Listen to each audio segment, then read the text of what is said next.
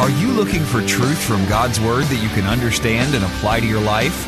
You'll find it today on Make It Clear with Dr. Stan Ponz, Bible teacher and president of Florida Bible College in beautiful Orlando. Listen now as Stan makes it clear.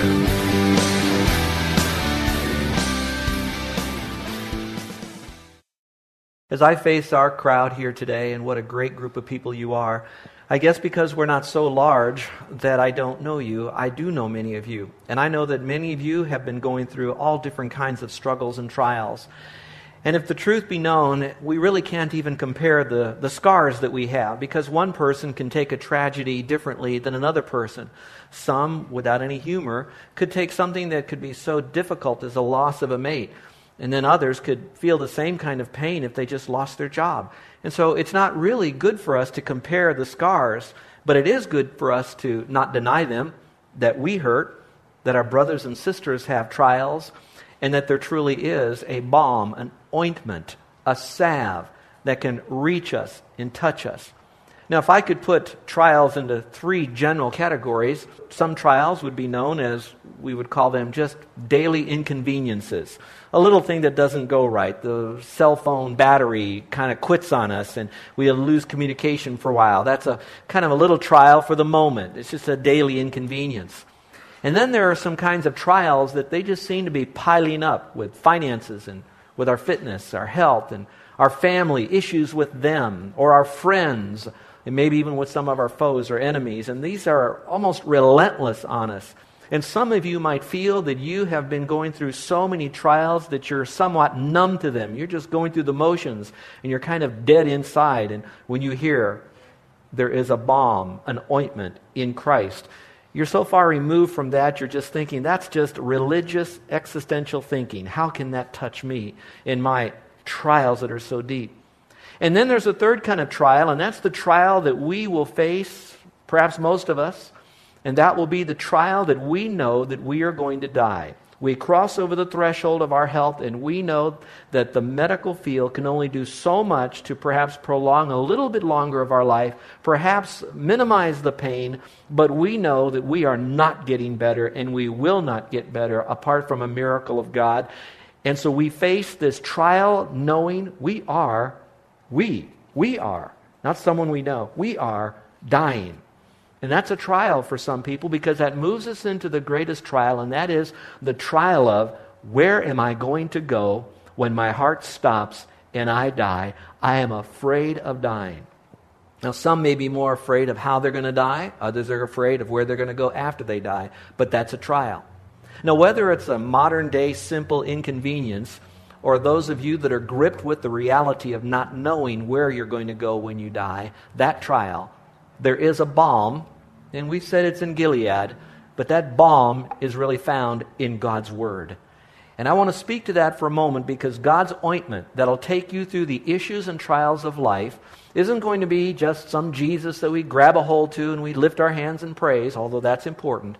I want you to know that the way Christ can be the balm, that ointment to us, is through His Word applied to our spirit, soul, and mind by His Spirit. And so today, I'm hoping to bring to you the balm of Gilead, the Lord Jesus Christ, found in His Word to those of you that have certain kinds of trials in your life. It was a late one Wednesday night after a midweek service. Carol and I were locking up, and the phone rang in the office, and Carol was nearest, so she picked it up, and she said, Stan, there's a call from Gail. Well, I knew who Gail was. As a pastor walks to the phone, you think about this person. It was a single mother who had a 10-year-old son and a 7-year-old son, whom she had raised just about her life of those children solely as a single parent. She really loved those boys and tried to build into them character. She grew particularly closer to the older boy, because the older boy was one who would do things that were there was no man around the house, such as put gasoline in the car when you'd pull up and run in and pay this and do that, kind of things that a 10-year-old boy would do. And so I'm thinking about Gail and wondering, why would she be calling this late on a Wednesday night? I picked up the phone and I said, "Hi, Gail, what can I do for you?" Immediately I could tell that there was a crashing and burning in her voice, and she said, "You have got to come to the hospital. miracle. My two boys were riding tandem on the same skateboard. They rolled down the hill into our cul-de-sac, and a lady who was not licensed to drive hit both boys, and both of them enveloped underneath the car. And I have one boy at one hospital. The other boy is at another hospital in a trauma unit. Would you come? Because I don't think he's going to live. So I said, I will. Now, I'm telling you this seriously and calmly. You can only imagine what a mother who has no one is going to do with two children who she thinks will probably be dead. And so we then get in the car and we go to the trauma unit first, because that one seemed to be the closest to the most tragedy. When we arrived there, she met us as we were walking up to the doors, and she was crying, and she said, he is gone, he's gone. And they want me to go in to identify the body. And so we went in together with her, and we did that. I don't know if you've ever been in that situation, and I hope you never are, personally first, or even with a friend. So we got her through that little bit, and then we got in the car and we went to the other hospital, and that boy did live. Now, I'm only telling you this. It's only the balm of Gilead that can help her with her pain. And whatever you're going through right now, I don't want you to deny it. Don't try to make it seem like it's okay. I've got pain. Everybody does. We'll get on with life. I want you to know that your pain is very real, but it really has purpose. And through today's message, if you will take the time to not only listen, but embrace it privately and let God do the deepest work in your life through the trials that you have, I believe two things will be accomplished to bring Him glory. First, you're going to know more about trials today.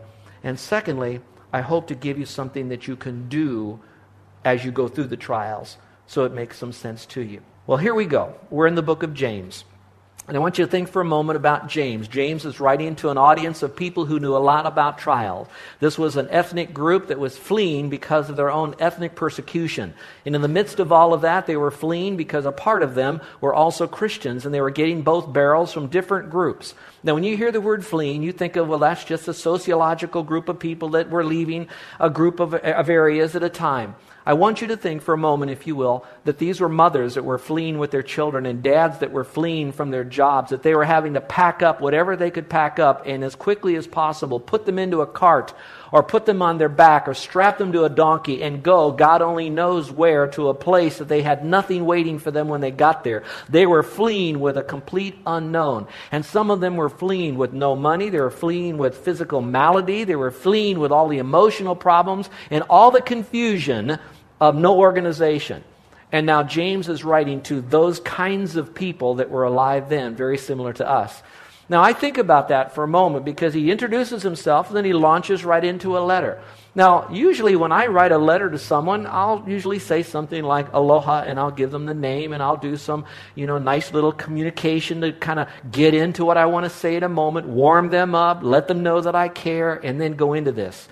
Now, how would you like to get a letter from James where he says, hi, this is James. By the way, I want you to know that you're going to have a lot of trials. You don't know when they're going to come. They're all going to be different kinds. They're going to be horrific trials. But by the way, be happy. Now, how would you like to get a letter like that from somebody? Well, that's what these people were getting.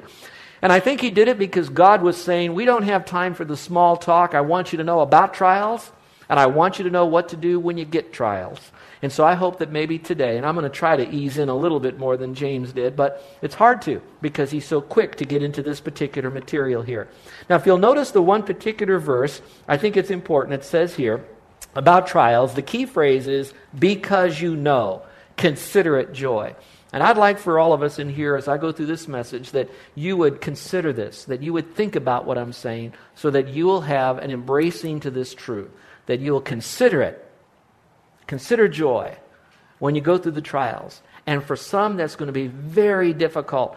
And please, you are right when you say, Pastor, you don't know what my marriage is like. You've got a great marriage. You don't know what it's like with kids. You have your kids. You're right. I don't know that. But here's the important thing. It's not so much important that I'm actually feeling your exact pain. What is important is I know you've got it. I know you have it. And I know the balm in Gilead that can help you. And so consider this, if you will. Well, I want to give you 4 myth busters about problems. So let's go to number 1. Problems are inevitable. If you'll notice the verse, it says, whenever you face trials. The scripture doesn't say, if you encounter problems, consider it joy. It says, whenever you have problems, consider it joy. Jesus said this. He says, in the world, you will have problems. Let's do this. It ought to be real fun. How many of you have had trials in the last week? Would you raise your hand? No matter what level they are, you've had trials. Now, if you didn't raise your hand, then check your pulse, if you will. I want to make sure you're still alive, all right?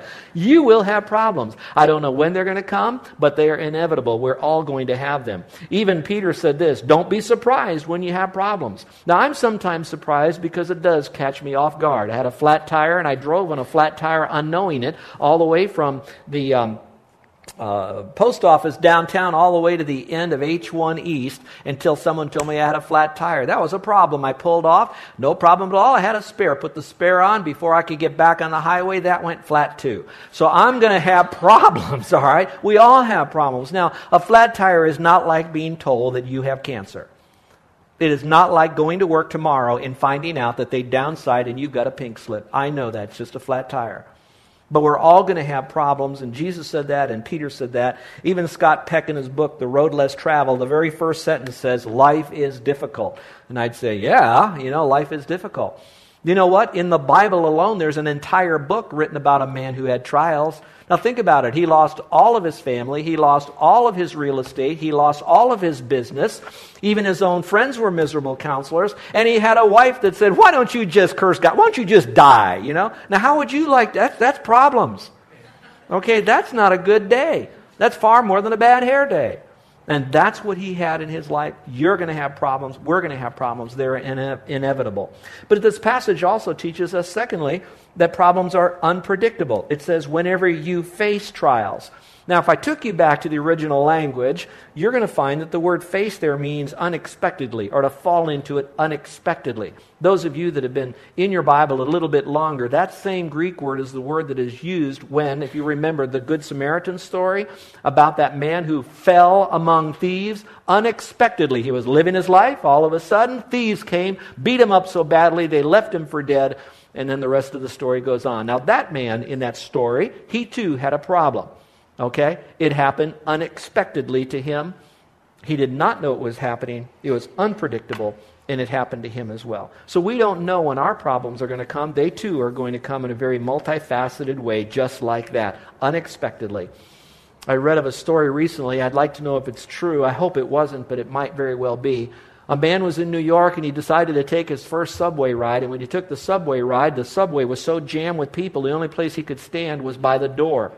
And while he stood by the door, the subway train is going by so rapidly, he got motion sickness. And some of you know what it's like to have motion sickness or seasickness. He was so sick.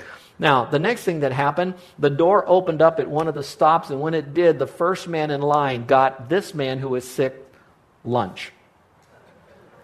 Now, you can read between the lines. Now, that's bad for that man to be sick and how embarrassed he was, but I can only imagine the man who was first in line, and those doors opened up, and the first thing he saw flying at him was fill in the blank. All right, the point being is, problems can come unexpectedly. We know that they're going to happen. They're inevitable. Number 3, problems can come in a variety of ways. It says the trials are of many kinds of trials. Again, in the Greek, that means multicolored. It doesn't mean that it's only one color. They're all different kinds, all different shapes and sizes. Some of them will be inconveniences, like I mentioned earlier, and some of them are going to be horrific problems that will not go away and may never go away until we leave planet Earth here. There's many kind of problems that we will have. There's a lot more than 31 flavors of it. They come in all different shapes and sizes. So for just a moment, what I'd like you to do, if you will, in your mind's eye, I would like you to think about through the rest of this message, because of that, the particular trial that you're going through now that you cannot get around and you cannot get through. It is there, and it will take somewhat we might call a miracle of God to remove it. Is it with your fitness right now? A chronic problem that no matter how hard you try, it's not going away. Is it with a family member who is tough on you? A marriage, a parent, a child, a relative, a family member that you can't get around. That person is just enslaved with an issue that is confounding your relationship. Is it with a friend or maybe a former friend now, and you're struggling with that, and it's a trial because you still have to face that friend at work or wherever you might be in the community or maybe a neighbor? Could it be with your finances?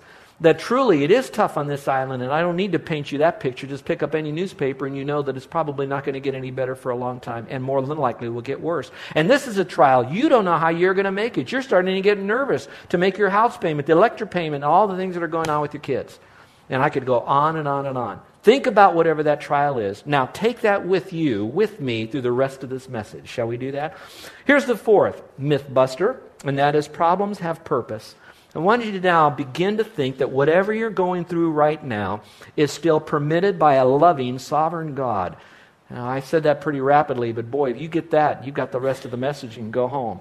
Whatever trial you have has been given to you by a very loving, sovereign God, and it definitely has problems.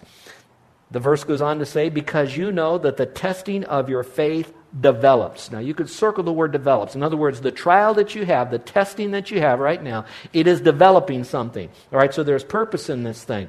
And there are three purposes behind your problems. The first one is the problems will purify your faith. The testing will purify your faith. It'll make you stronger. Remember the gentleman I mentioned to you earlier? His name was Job, that had the problem with the loss of property, the loss of business, loss of family, loss even of friends, we might say, or the depth of friendship. Here's what he said. He said, the Lord has tested me through the refining fire, and I have come out as pure as gold. When God brings us through the fire, what He wants to do is to develop character in our life. He wants to build disciples and not necessarily just be building buildings. And so He does that by putting us through the fire.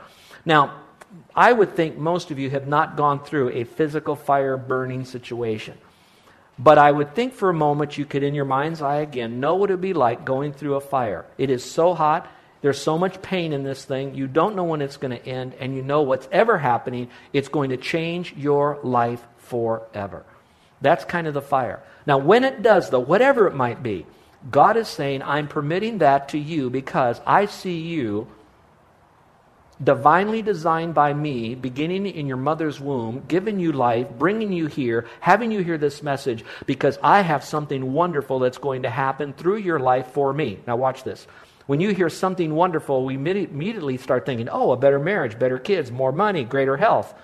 And that's not it at all. The deeper thing is the deeper work of the joy that He wants us to have, the peace that He wants us to have, the ability to go through all of this and not curse God, but cry out unto God and enjoy His presence forevermore. And so that's very good.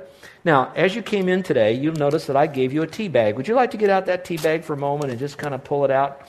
Now, some of you might be thinking, oh, they're going to bring some hot water because this sermon's going to go long. No, they're not going to bring you hot water. And yes, possibly this sermon will go long. But I wanted you to have this tea bag and pull it out for just a moment. You know, as I look at this particular tea bag and I see this, I think of Christians. Because a Christian is a lot like a tea bag. It's not until they go into hot water do you really know what's inside, and then you really know. What's really inside of you, the real test of your mettle as a mother, is going to be when you struggle with your kids and you still maintain your woman, Christian, motherhood, integrity, godly. When you men go through the crucible of fire on your job and you still hold up your high because you didn't use profanity, you didn't curse God, you didn't buy into the world's view, you took that trial with a sense of dignity and integrity, not denial, but you went through it with faith, knowing that God has a greater purpose in it and that you're going to look at it from God's point of view instead of the world's point of view. And so as you hold this up, you might ask yourself, as a tea bag would go into hot water of trial, if I was called upon to go through hot water this afternoon on the way home, tomorrow when I go to work, next week when I'm at school, will I come out the kind of Christian that God wants me to have?